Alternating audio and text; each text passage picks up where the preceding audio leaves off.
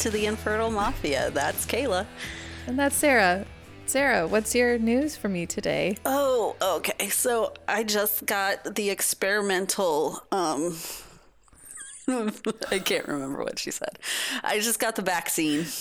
Oh, the biological experimental jab. No, wait, what was The it? Experimental biological agent. Yes, I just got that. Yes. And yeah. And it went fine. But I got so I've been helping my dad paint a building, like an office building. Long story.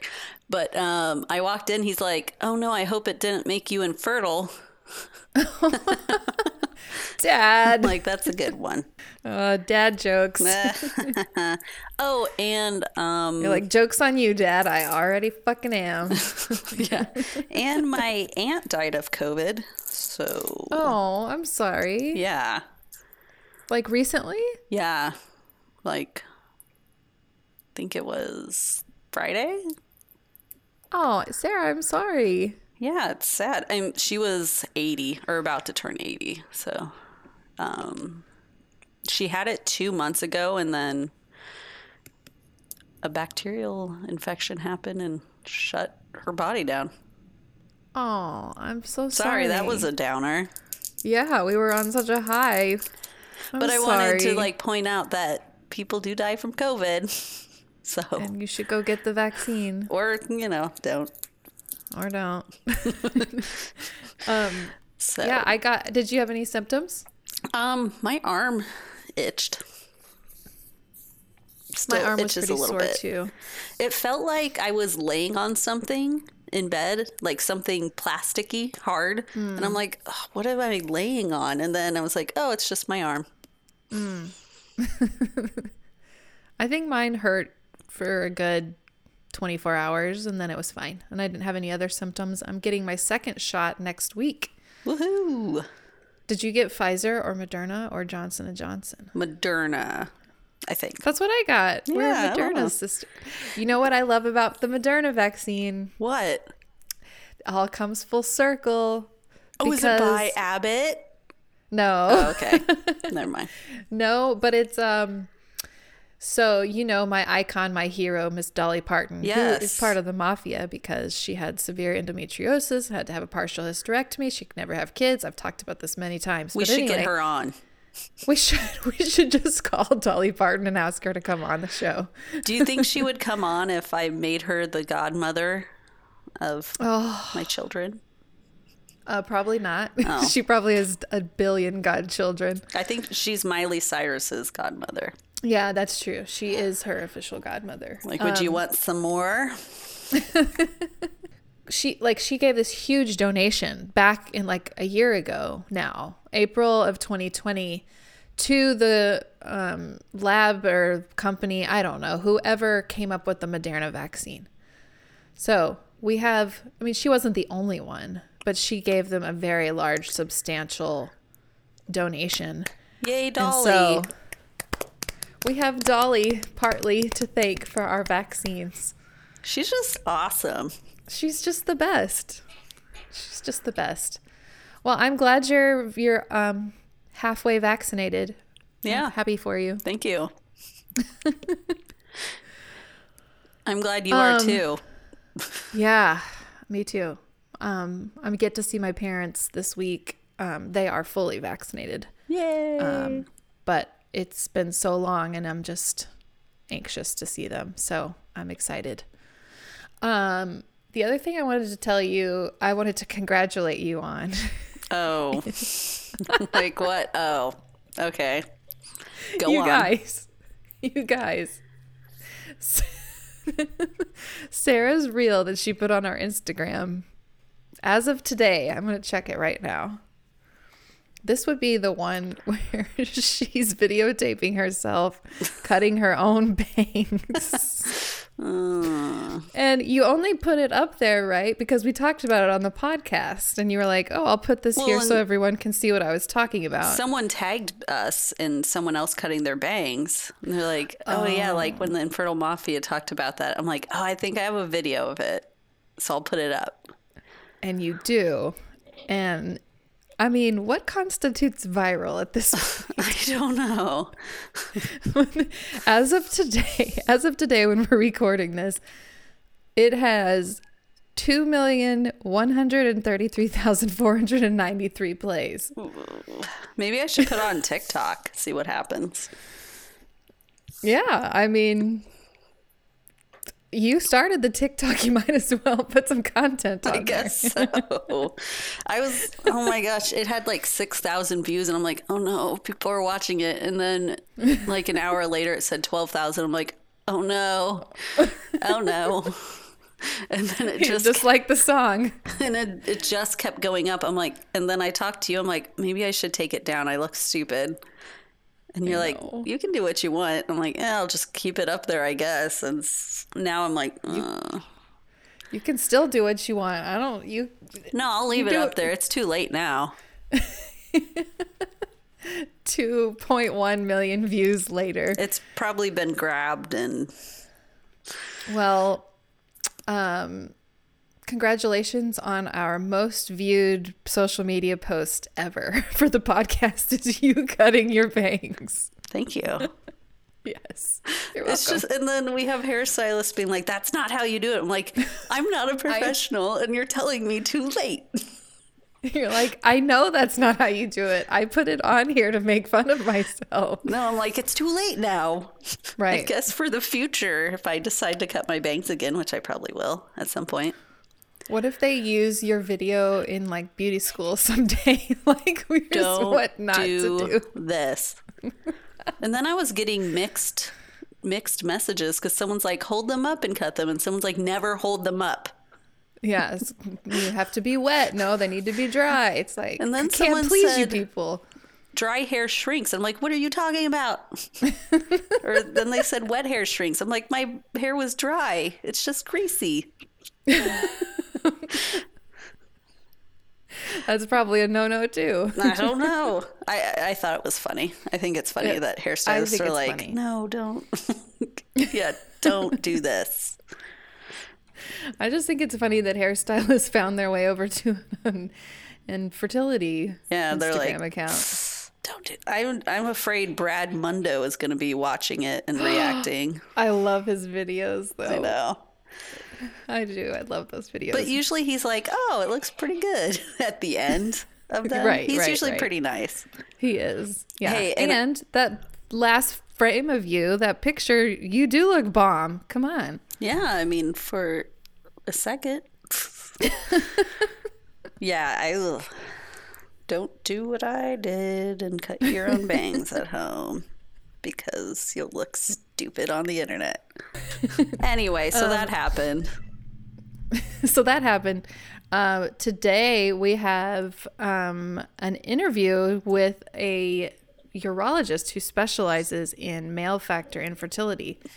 And I got to tell you, I have to get this off my chest, Sarah. What? Because you know how I did not say this to her face because she's a professional. I'm going to say it to you now. Okay. You know how people call, like, people who are TikTok influencers or whatever, they call them like a TikToker? Yeah. I could not get out of my head thinking about talking to her. I kept referring to her, even when I was talking to Bill about it, as a dick doctor. I just kept thinking, like, I'm going to talk to the dick doctor today. I just feel like that's what I think of when I think of a urologist. You're a dick doctor. How can you not call yourself that? That's what I would. Let's see if anyone has that on Instagram. Dick the doctor. Alliteration. I mean, it's catchy, right? It is. So her name. Sorry, go ahead. Oh, no. It's fine. I was just going to make a joke about dicks. It's fine. Go on. So Dr. Mary Samplaski, that's her name. She practices in Los Angeles, and she works closely with REs out there, and she specializes in male infertility. So she talks about kind of like why you would want to see her, what she does, and then answered a bunch of questions that you guys submitted. that only someone with her expertise could answer, like sperm DNA fragmentation, Ooh. morphology, varicoceles, frequency on how often you should choke the meat. Choke the chicken. Whatever it is. Choke the chicken. What did I say? The 5-knuckle shuffle. I've never heard that one. And then she gives some just like general tips and recommendations to for men and their fertility. So I think it's really thought-provoking and helpful. So here's Dr. Samplaski.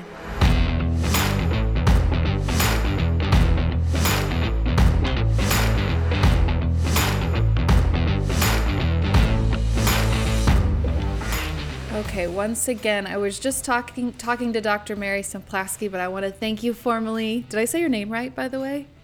You did an amazing job. That was the eyebrow raise. Like, I don't know if you're Midwestern based, but that does not happen all the time.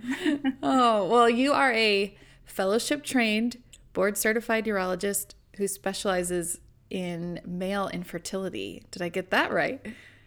Did. Great. So tell our listeners a little bit about yourself and what you do. So within the world of urology, infertility is a sort of small niche specialty. But I basically do what I can to sort of optimize male factors. So, as everybody sort of knows, it takes sperm and an egg to sort of have a baby. And I try and do everything that we can to sort of optimize sperm factors, whether that's more sperm, better swimming sperm, better looking sperm, sperm delivery. So I'm the male end. I sort of optimize the sperm stuff and help the guys feel like they have a voice in the whole process. I have so many very irreverent questions that I'll keep to myself.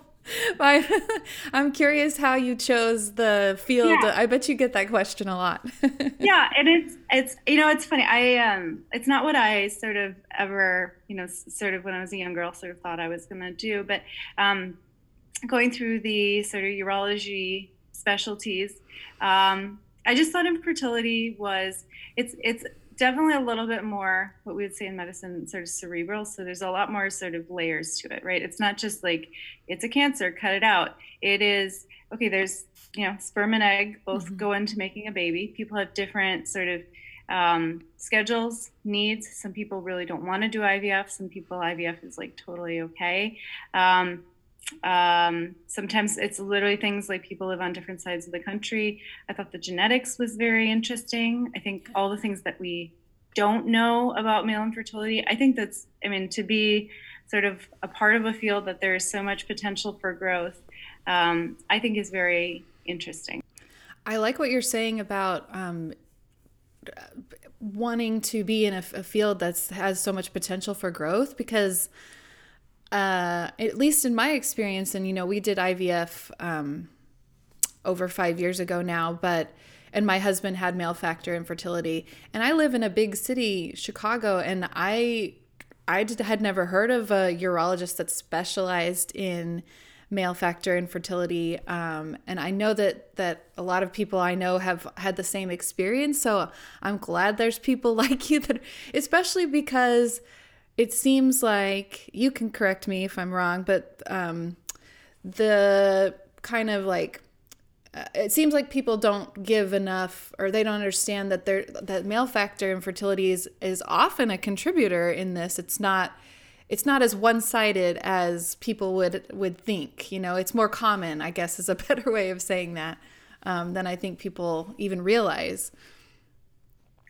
Yeah, I mean, just statistically, we know that about half of infertility cases will have a male factor component. But I think, to be very fair, often the female partner is sort of the driving force.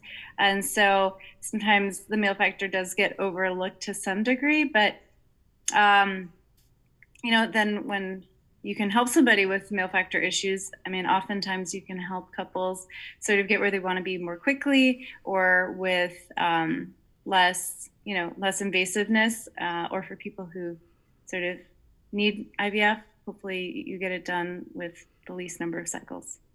Absolutely. That's the goal, right? Yep.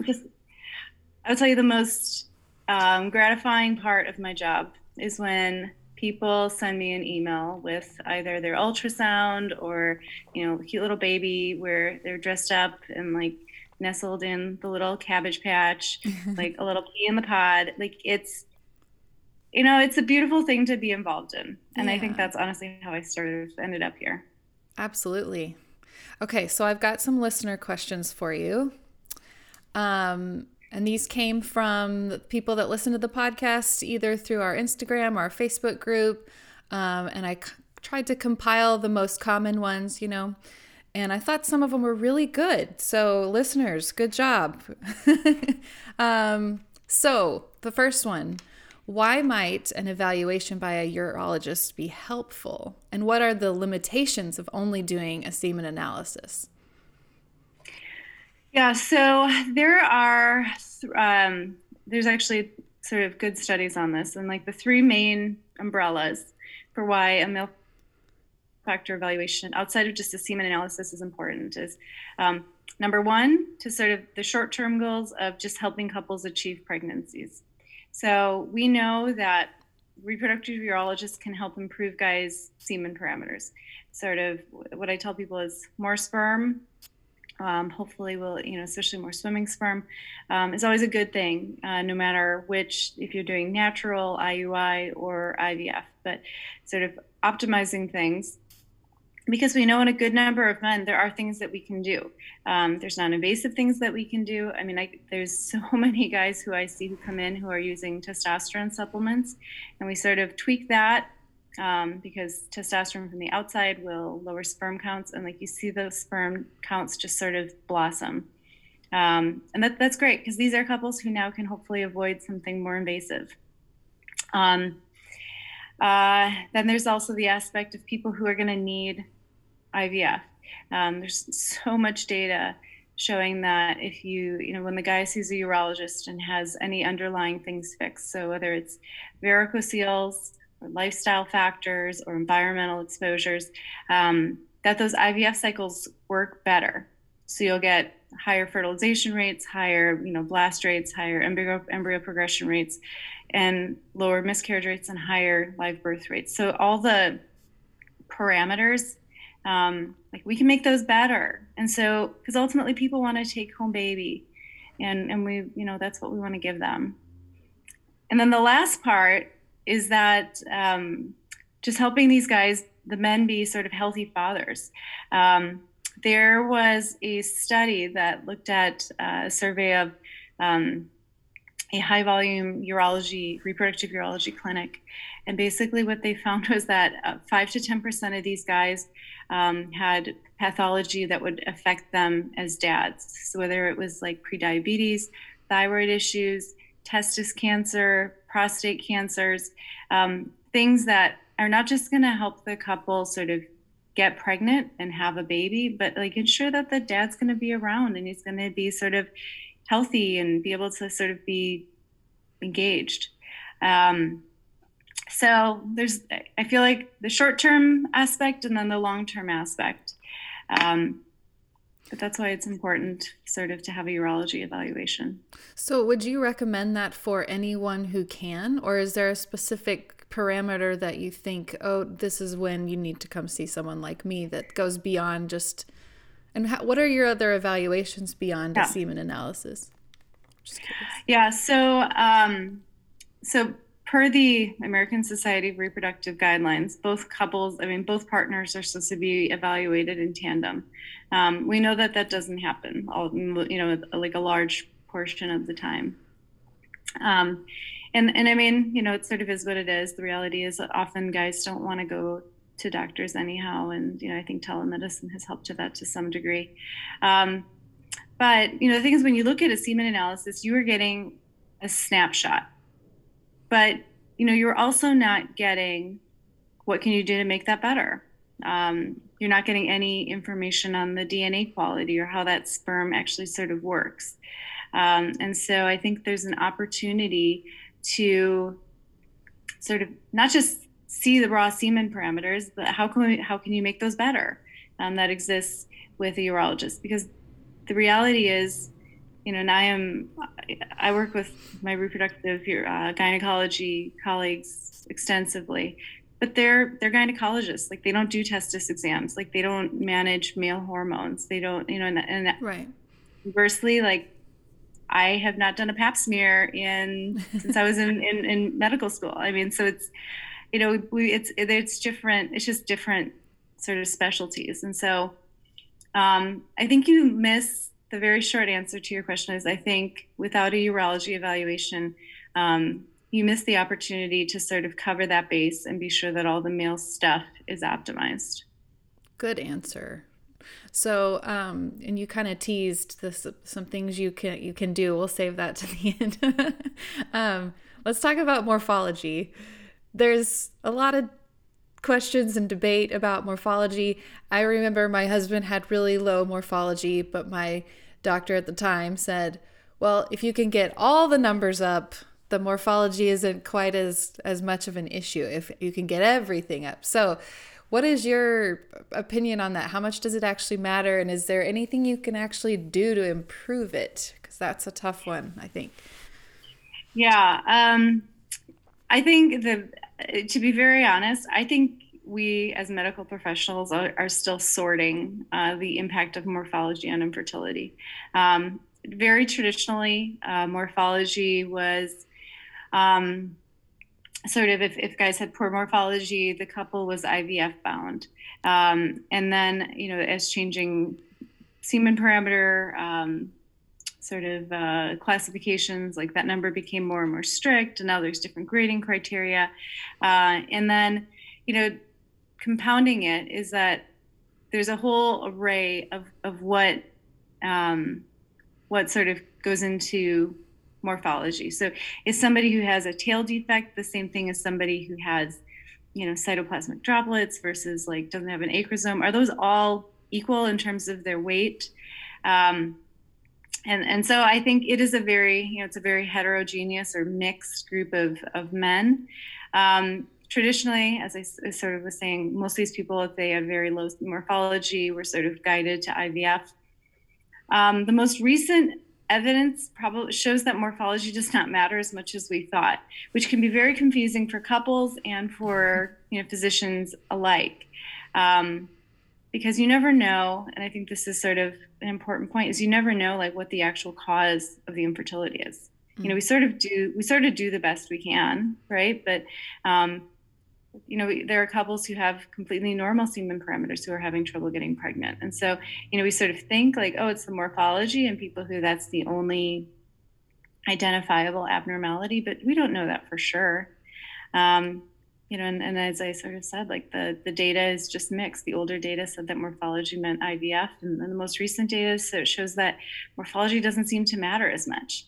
There was a study recently that showed that even people with very poor morphology, like 0% normal forms, fertilized equally well with IUI compared to guys with normal morphology. Wow. And so it really, it just sort of shows us like, we don't know the answer to that question. I honestly think, I don't think we know. Mm-hmm. But then, I would say if it was me, I would try and do everything to sort of optimize morphology, and people do. For some people, the supplements help. For some people, they don't. I personally believe in, healthy lifestyle, diet, and exercise. There's definitely good evidence that exercise can improve a guy's baseline testosterone production. To be very honest, I sort of believe in just global stress reduction. There's not really a whole lot of evidence on that, but I do think sometimes the guys sort of feel a little under the microscope, or sort of like they're being like hyperanalyzed. And then the other things that we know can improve morphology is if the guys have varicoceles. Those are dilated veins that heat up the testicle when the sperm are being produced. That can do it. Other things, just cigarettes, marijuana, that can sort of impact morphology. That's also a very mixed bag because there's so many different ways that people sort of ingest these things. But yeah, if guys can sort of scale down on those things, whenever I don't know, whenever guys are sort of told like quit cold turkey, sometimes I worry that the stress response to that is going to be sort of, those two factors are going to be in opposition. But yeah, the lifestyle things, and sometimes you can't. Sometimes you like don't get them there. But I think we always just sort of do what we can to get them there, and see if that improves their fertility. But the very short answer to your question is I don't think we 100% know the role of morphology in fertility. Got it. And I want to back up really quick, just in case anyone listening is new to the infertility world. When we're talking about morphology, we are referring to the shape of the sperm, correct?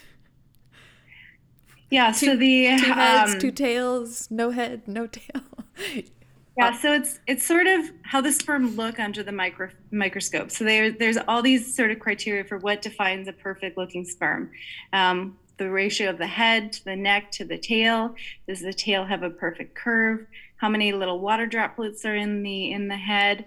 What I tell patients is, okay, when you look at a human in general, we've got a head, a body, 2 arms, and 2 legs. But does that really tell you like sort of how things are working on the inside? And who sort of defined like what is like the exact right proportion? But for sperm, we do. We have those parameters. Is the head an oval? Does it have the acrosome cap, which is the enzyme that sort of bores through the egg? So it's how they look, as defined by sort of criteria that define what a perfect sperm looks like. Cool. I think it's so cool. There's as many different sperm as there are people, probably. The perfect sperm. So I want to go back to something you just said that caught my ear about studies where men with 0% morphology were successful with IUI. I feel like that is amazing and should give a lot of people hope. I mean, I don't want to give false hope, but that is really something. Yeah. And it just goes to your point that we don't know, that these are just parameters that they only tell us so much, I guess. Yeah. Okay. Yeah, I that's a very good way to say it. And I think we've all seen, or maybe not you guys, but I can't tell you the number of couples. I mean, there are outliers on either end. I've seen couples who I'd say, your chances probably with even like a low sperm count, but who sort of, for whatever reason, ART is not something that they feel okay with. So your chances are very low. And I've seen it happen. I've seen people beat the odds. And then there are people who everything is stone cold normal, like very young female partner, like amazing quality sperm. Everything is like 100 million sperm, 80% motility, 70% morphology, and they're just not getting there. And so I just think there's so much that we don't know. And I think in general, medicine tries to do the best we can. We go into this wanting to help people, but it is for sure an imperfect science. I have to imagine as a physician, I certainly know this is true as the patient, but that teetering between there's so much we don't know can be both like exciting and humbling, but also really frustrating. At least it is for me as the patient, It's definitely frustrating for patients. Yeah.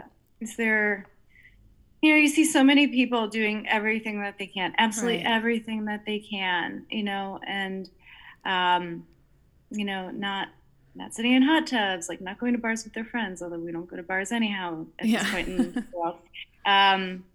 But like taking all these vitamins and like not enjoying their favorite foods, and time in their intercourse, and when the wife is ovulating, like it's go time, and you see couples doing all of these things, and you hope it sort of makes a difference and doesn't sort of, at the very least, sort of cause relationship stress. But yeah, it's definitely frustrating for couples. It's frustrating for physicians just because we try so hard to do the right thing by our patients. But it's all you can do. I mean, that's all you can do for most parts of life is sort of do the best you can. Right. You can only control so much. And I feel like it goes back to something you were just talking about, that there is something you're constantly weighing between, are these measures I'm taking actually causing me more stress that could have an adverse effect on whether it's sperm quality, egg quality, definitely quality of life? Like implementing all these things, can not always be it's hard. It's like a hard balance, I felt I had that experience. I think that doing all the things made me more stressed than just living my life. Yeah. Yeah. And I can't tell you the number of times that I've seen guys cry in my office. Either the spouse is with them, or the spouse or the partner steps out and they just cry because they're like, I'm trying so hard, and it feels like she sort of doesn't appreciate it. Or so I do sort of encourage the female partners to be kind to your male, because I think sometimes they internalize a lot of it, and most of the time they are trying in their sort of sometimes less vocal way than the women are. I think that's very well said. They get and they don't have as much representation in the infertility community, that's for sure. At least in my husband's experience, it was like, I don't have anyone I can talk to about this, whereas I had like a wealth of, I still have friends to this day that I met online through the infertility community, but there's sometimes no outlet for men. It's not nothing, but it's just a lot less. Yeah. So. And it's so common, and I try so hard to like guide people down this path, but it's so common for somebody to say, well, it's her fault or it's his fault. We found out it's his sperm, that's the reason. And that can't feel good for the guys. And then, but then the flip side, sometimes I've had the guys say, well, her uterus has, malformed. And I'm like, well, honestly, you guys are in this together. Like, this isn't anybody's fault. You guys are working at this sort of as a team to achieve a common goal. But that, I don't know, whenever I hear one say, well, it's their fault that we're not getting there, it definitely sort of, I try and sort of like, It's nobody's fault. Like, nobody's at fault here. You guys are both doing the best you can. I like that. Let's take the word fault out of the vocabulary when it comes to on either side. It brings in so much like shame and guilt and all these things that we just don't need. Very emasculating for the guys. Yeah. I mean, it is emasculating for the guys to be told that either they have, low sperm counts or no, whatever it is. Like, when it's a sperm thing, it can be not for everybody, but for a lot of guys, it is like a hit to their manhood. Absolutely. Yeah, I get that. Okay, let's move on to sperm DNA fragmentation. What is it, and when should it be tested? Yeah. So when sperm are being formed, the sort of ladder configuration of DNA sort of unravels and splits, and then the cell splits, and you have two cells, and then it regenerates. The DNA regenerates. People who have sort of subfertility, we'll say, those guys have been shown to have more nicks in their sperm. So what this means is there's in the ladder of the DNA, there are little breaks, and those breaks are not sort of good for fertility. And so the assay that tests for this, one of the primary assays that tests for this, they actually sort of measure how many breaks there are, how many little pieces there are. So it's called the comet assay. And basically, if there's more pieces, the tail of the comet is going to be longer. And so there's more DNA breaks. So the interesting thing about DNA fragmentation is that you can have people who have like stone cold normal semen parameters, so even normal morphology. And if you test their sperm DNA, which you don't see under a microscope, so like everything under the microscope looks okay, some of those guys will have more DNA breaks. And the DNA breaks they're not good for fertility parameters. So it's been associated with lowered natural pregnancy rates, lower IUI success, lower IVF success, all of all the parameters. Mm-hmm. And so the other side to your question is, who should we check? And it's definitely considered a adjunct test. So it's not a test that like most people get checked from the very beginning. Most people just get a semen analysis or 2 semen analyses. But the people that I think should have a DNA fragmentation check are people who have been trying for a longer time, who it seems like everything else is sort of normal. Young female partner, semen totally normal. So those guys, to figure out if the DNA is part of the issue. People who have failed multiple IUIs or IVFs sort of have taken the next step to fertility treatments and have failed those. Very interestingly, antidepressants have been associated for some people or SSRIs in particular, with elevated sperm DNA breaks. So people who are on antidepressants, who I see that on their medication list, that's always a discussion point, because there's good data to show that those medications in particular can hurt the sperm DNA. Obviously, you can't just like take these people off of their depression medications. So sometimes what I'll do is I'll check a DNA fragmentation, and if it's elevated, then we'll sort of talk to the guy's mental health physician and see if there's a way that we can like weed them down. Sometimes you can't, but it's more information, and there is utility to the understanding of why. And then varicoceles, those dilated veins that drain the testicle, those can hurt the sperm DNA. And so sometimes when people are on the fence about whether to do a varicocele surgery, we'll check a DNA fragmentation and use that to sort of guide our medical decision making. Oh, okay. So gets into my next question, but real quickly, so is it the thought being sperm with the DNA fragmentation, they're not going to be able to fertilize an egg, or if they do, there's not a good chance that it's going to continue developing? Is that sort of the idea behind if it's fragmented? Yes. So what we think is that the DNA that sperm is contributing is not as good. And so it just sort of, it's got less chances of, making it. It's interesting because the egg actually has DNA repair mechanisms. And so the egg has this like amazing ability to sort of compensate for some of this, but obviously like can't do everything. Right. We can't do everything. The egg is a powerful thing, but it's, it has limitations just like everything else.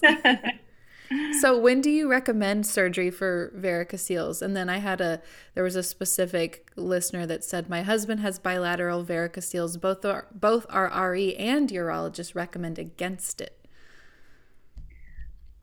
Yeah.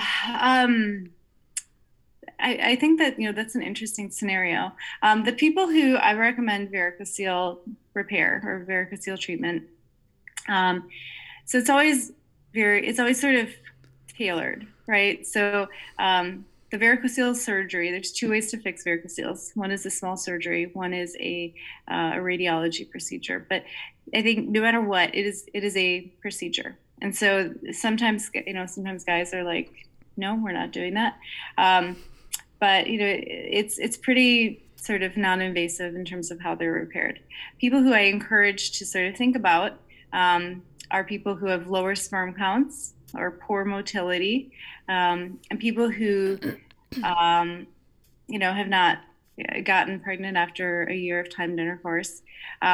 If guys have discomfort, because sometimes these varicoceles can cause like an achy sensation in the testicles, and so sometimes those guys will sort of have it repaired to sort of alleviate that discomfort. And then there's also some evidence that there's a good bit of evidence at this point that varicoceles can hurt testosterone production. And so sometimes people who have marginal testosterone will repair them. And then also, it's it just is like very sort of tailored. Sometimes the couples will say, you know what, we're going to do one IVF cycle and see how it goes. The flip side to that is that there is evidence, especially for the bigger varicoceles, that they will actually improve IVF outcomes. But if the guys don't feel comfortable having a procedure, like, I don't sort of push them to have it done.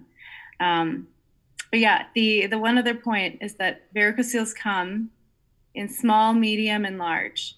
And the idea is that these dilated veins will, the blood doesn't drain properly from the testicle. So there's both a congestion of blood, but then it's also this oxygen poor blood. So it's not like, it's not, red, healthy blood that's going to be bathing the testicle in oxygen. But these come in small, medium, and large. And so the bigger ones, there's definitely lots and lots of studies that show that the bigger ones, if you fix them, they're going to have a larger impact on fertility. So usually the larger ones, I sort of encourage people a little bit more to think about having them repaired. The medium ones, depending upon their individual story, sometimes we sort of, make that decision.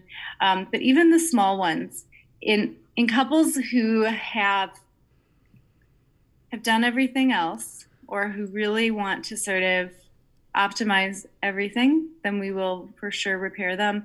The azoospermic guys, the guys who have no sperm in the ejaculate, that's sort of a small group for the varicoceles, but there is evidence that in about 20% of those guys, if you fix varicoceles, they'll have a couple sperm return to their ejaculate, which is wonderful for that particular group. So the flip side and then the individual patient situation, to be very honest, it sounds like a unique situation. I've definitely sort of encountered gynecologists who don't believe in varicocele repair quite as much. But I'm surprised that a urologist would sort of not recommend varicocele repair, especially if they're on both sides, because both sides can sort of hurt the sperm a little bit more than the one side. So I'm not sure why they would say that, but I guess maybe a second opinion is in order. I don't know.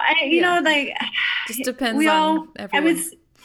The flip side to this is like everything else in life. Physicians are sort of, we all see things through the lens of our personal experience, right? So I've seen people improve after varicocele repair. So I believe in that surgery. Maybe that person has not seen that much of an improvement. So maybe they sort of feel like, maybe like it's not,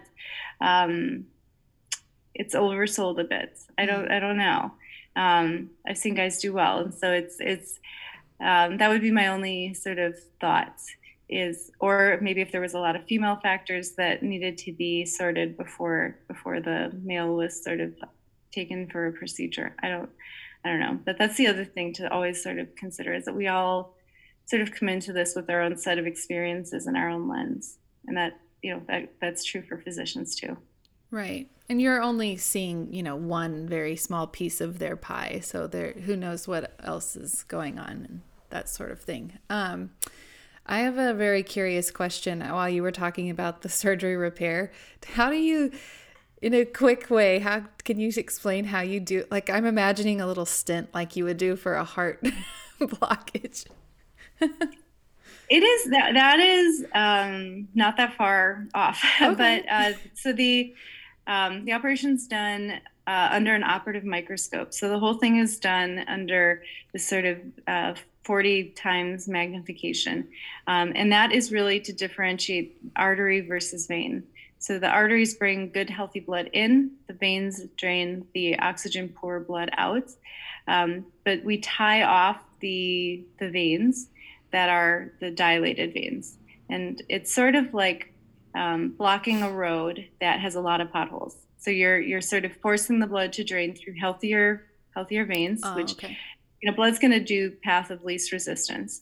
But you want it to drain through veins that are nice and small, have like thick, robust walls, and sort of the valves that allow the blood to drain properly. And all you're doing is tying off the I hate to say the pathologic veins. I'm not going to say the bad veins. But the whole thing's done under a microscope, which makes it much more sort of safe. And then the actual, cut on the patient is about a centimeter. And so it's pretty sort of small. Very minimal. But does that answer your question about how we do it? That was very interesting. Thank you. Okay, so let's move on to ejaculation. If there's any real data on the frequency of ejaculation and sperm quality and kind of what is the ideal. And I say that because I know just from people I've talked to, there was mixed, like, before your semen analysis, get, don't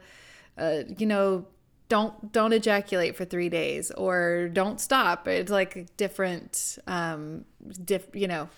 opinions. Yeah. There's definitely a component of sort of filling up the bank. But sperm also have a limited sort of lifespan. So in general, for semen analysis and even for fertility, what I tell guys is the sweet spot is somewhere between 3 and 5 days. So for the, if for both the semen analysis and for sort of timed intercourse, I tell guys, try and fill up the bank, because if you ejaculate on Monday and then you ejaculate on Tuesday, the sperm count's going to be a lot lower on Tuesday. But after about 5 days, you're going to get a large quantity of sperm, but more of those sperm are going to be dead. And so they're not swimming. They're not really contributing much to your fertility goals. I am surprised at the number of people who, number of guys who sort of masturbate with a high frequency, and who, when you tell them to sort of fill up the bank, you can sort of see that it causes them a little stress. But then once you sort of explain it to people, it's sort of, oh, that makes sense. So for both the semen analysis and for timed intercourse, I tell guys to sort of try and wait 5 days. I mean, more for the timed intercourse aspect. The semen, I tell them like 3 or 4, or the semen analysis. And then for the frequency of ejaculation around ovulation, I tell people the sperm live for about 48 hours in the reproductive tract. So if the female knows that they're ovulating on Monday, I would tell them to, if they're so inclined, like, have intercourse on Sunday, so that when the egg is released, there's a fresh sort of bunch of sperm there just waiting to fertilize it. And then I tell people the day before, either the day before, of, and after, if the guys can do that. If they can't do that, I think an important sort of thing to touch on is sometimes the guys just can't. It is definitely a much more sort of active process for the guys to have sex. And if they miss a day, like, life goes on. So if you can get them go every other day, that'll get her done too. So on average, we should be ejaculating about every 2 to 3 days? Well, outside of the ovulatory window, it's recreational. Right. It's, whatever, you're sort of so moved to do. But for the fertility end of things, 48 hours. Got it. Okay. Or less if they're so inclined.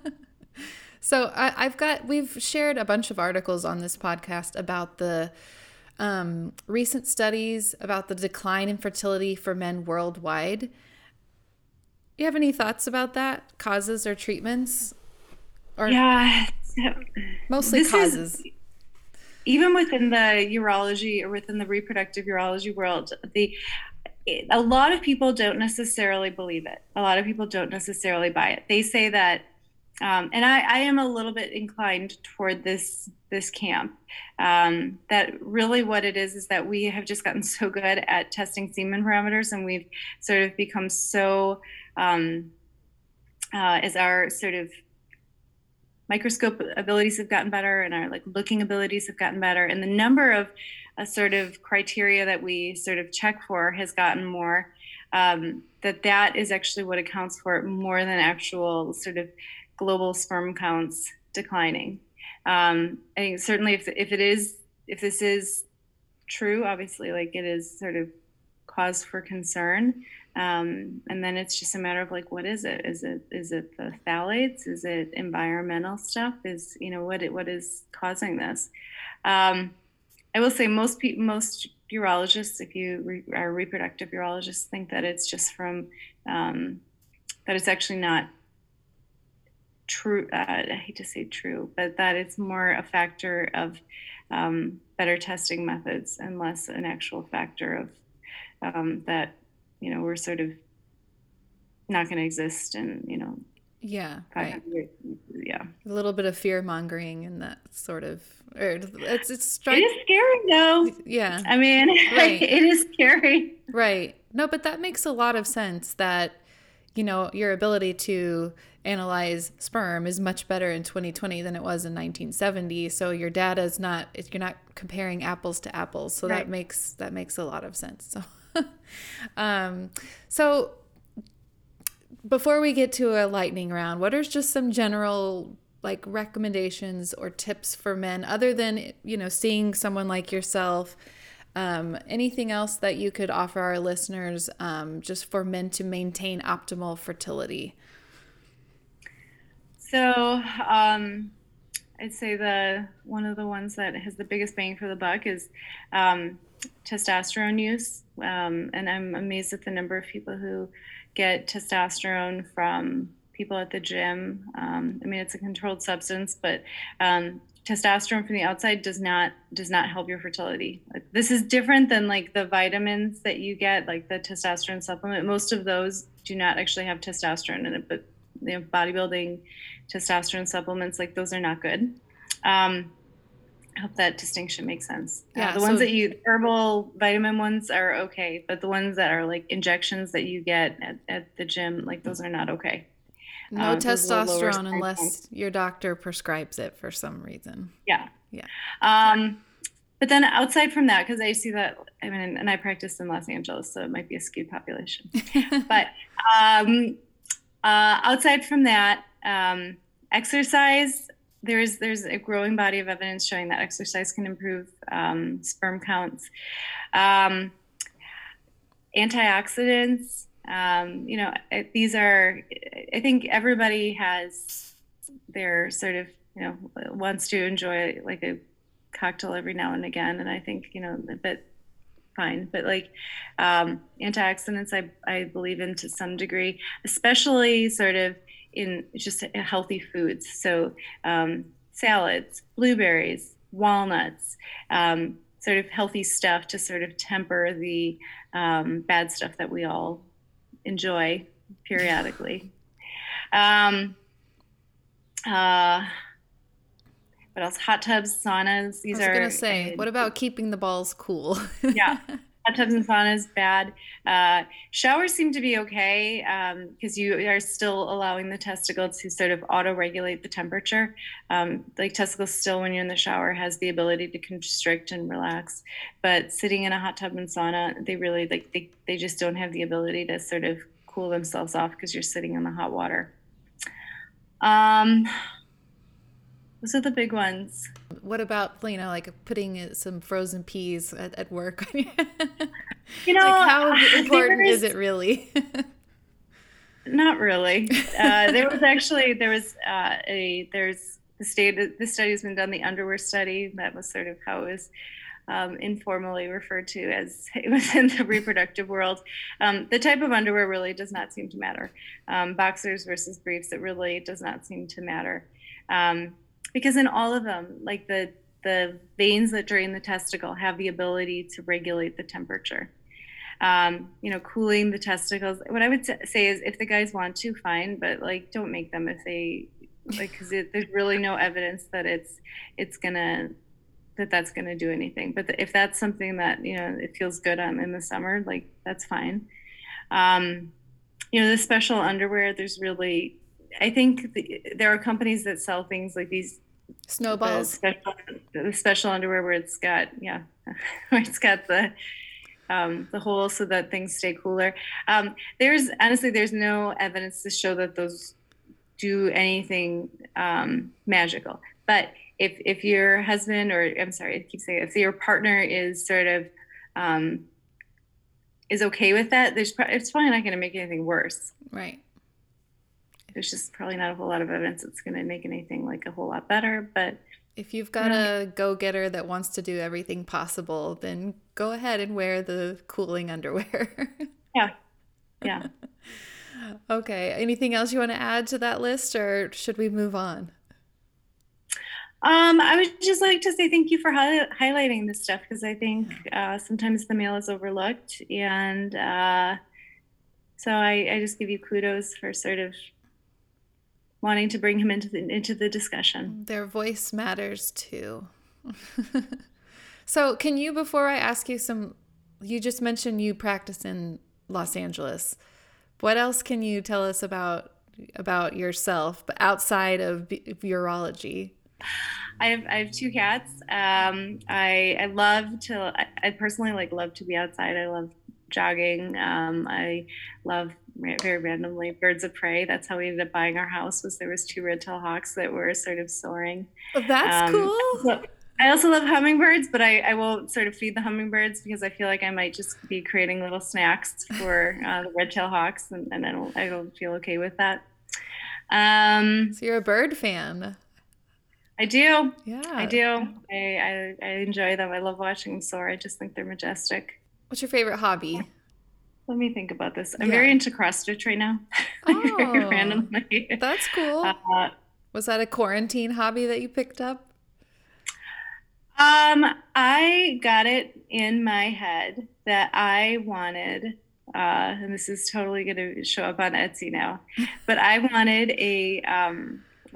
for the house Wi-Fi, I wanted to make a QRL so that when people came in, they could hover over the QRL and then get attached to the house Wi-Fi.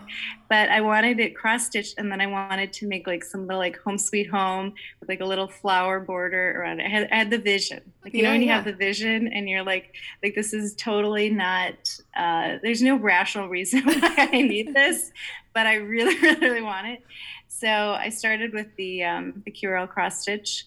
Well, I ordered the QRL online, but the border and the little home sweet home thing. And after that, my mom was like, "Oh my gosh, I didn't know you could do this," and I was like, "I didn't know I could do this either." And so I just started making these sort of throwback embroidery things for my family and friends, and they take a while. Right. I am not fast, so we're only on number 3 of them. I'm impressed. That is such a cute idea. You're right. There's a rise in the people are liking the throwback cross stitch. A few quick questions. Okay, favorite junk food? You know what it is? Cheetos.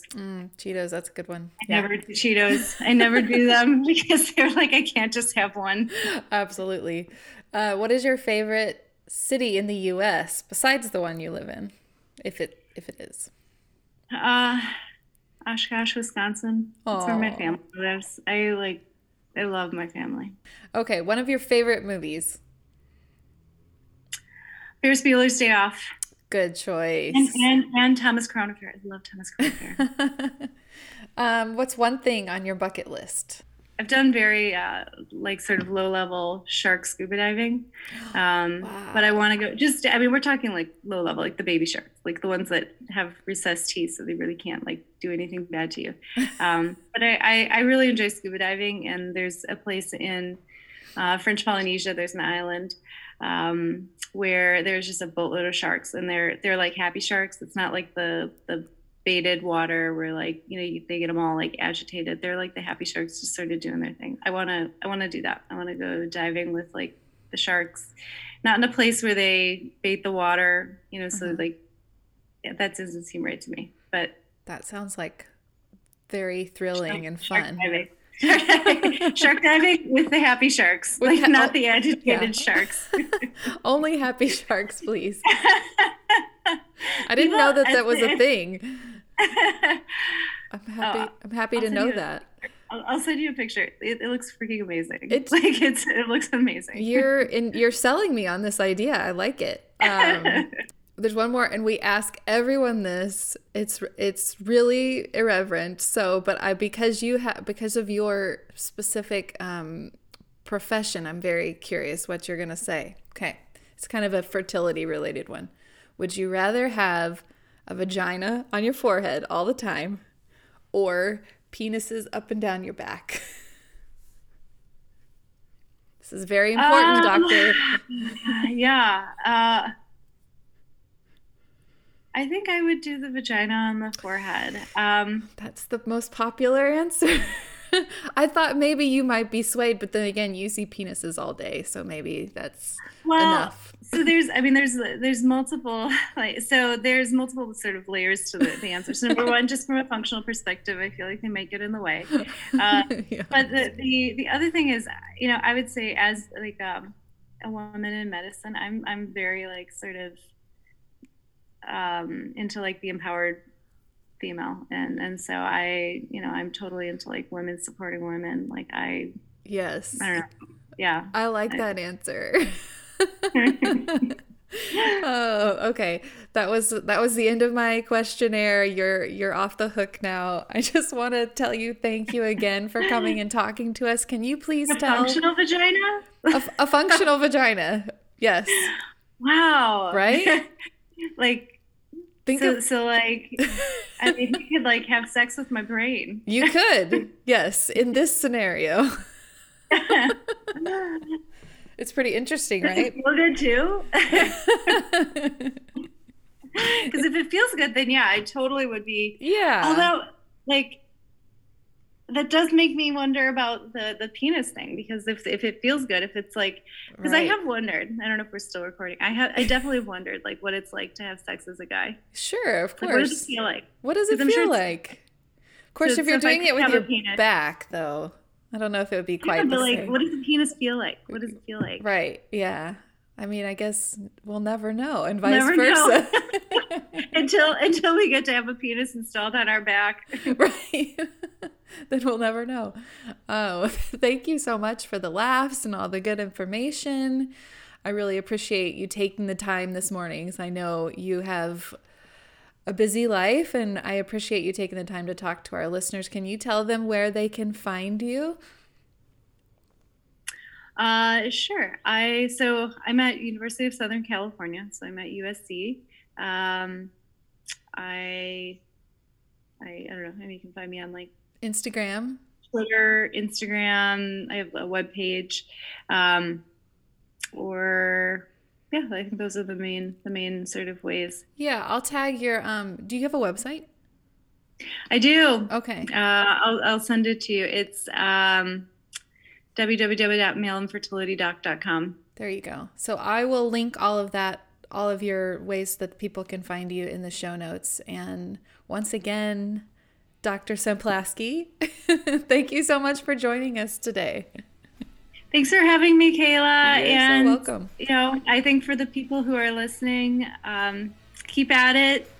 It's not, what I tell couples is like, for some people it's easy, for some people it's not easy, but don't lose hope. Keep at it, and I'm glad you guys have sort of a support network for each other. Thank you. Thanks to Mary Samplaski, Dr. Mary Samplaski, for coming on and talking to Kayla all about penises and urology health and all that. Answering balls and semen. Balls and stuff. Answering questions. I had a good time. Yeah. Kayla loves balls. Well, I wouldn't go that far. Oh, okay. The only thing we didn't get into, and again, I was kind of afraid to ask her, is I was curious what kind of a jerk-off room she has. I bet it's nice. So I would guess a urologist would have an even better jerk-off room, but we didn't get into that. So Dr. Samplaski, if you're listening, let us know. Take a picture and put it on Instagram. Is she on Instagram? She is. Yeah, she is. I'm going to link all of that in the show notes so that you guys can find her and reach out to her. She's got a lot of great content on the gram. She also has a website. And again, she practices in Los Angeles if you're out in that direction. So, yeah, thanks again, Dr. Samplaski. And for all of you, you know where to find us. infertilemafia@gmail.com. You can email us. We're on Instagram, Infertile Mafia Podcast, our Facebook groups. You know the drill. You'll find it. You know what's up. Give us a rating, review. We'd love it. We love you. Thank you so much for listening. And thanks for joining the Infertile Mafia. Bye. Goodbye.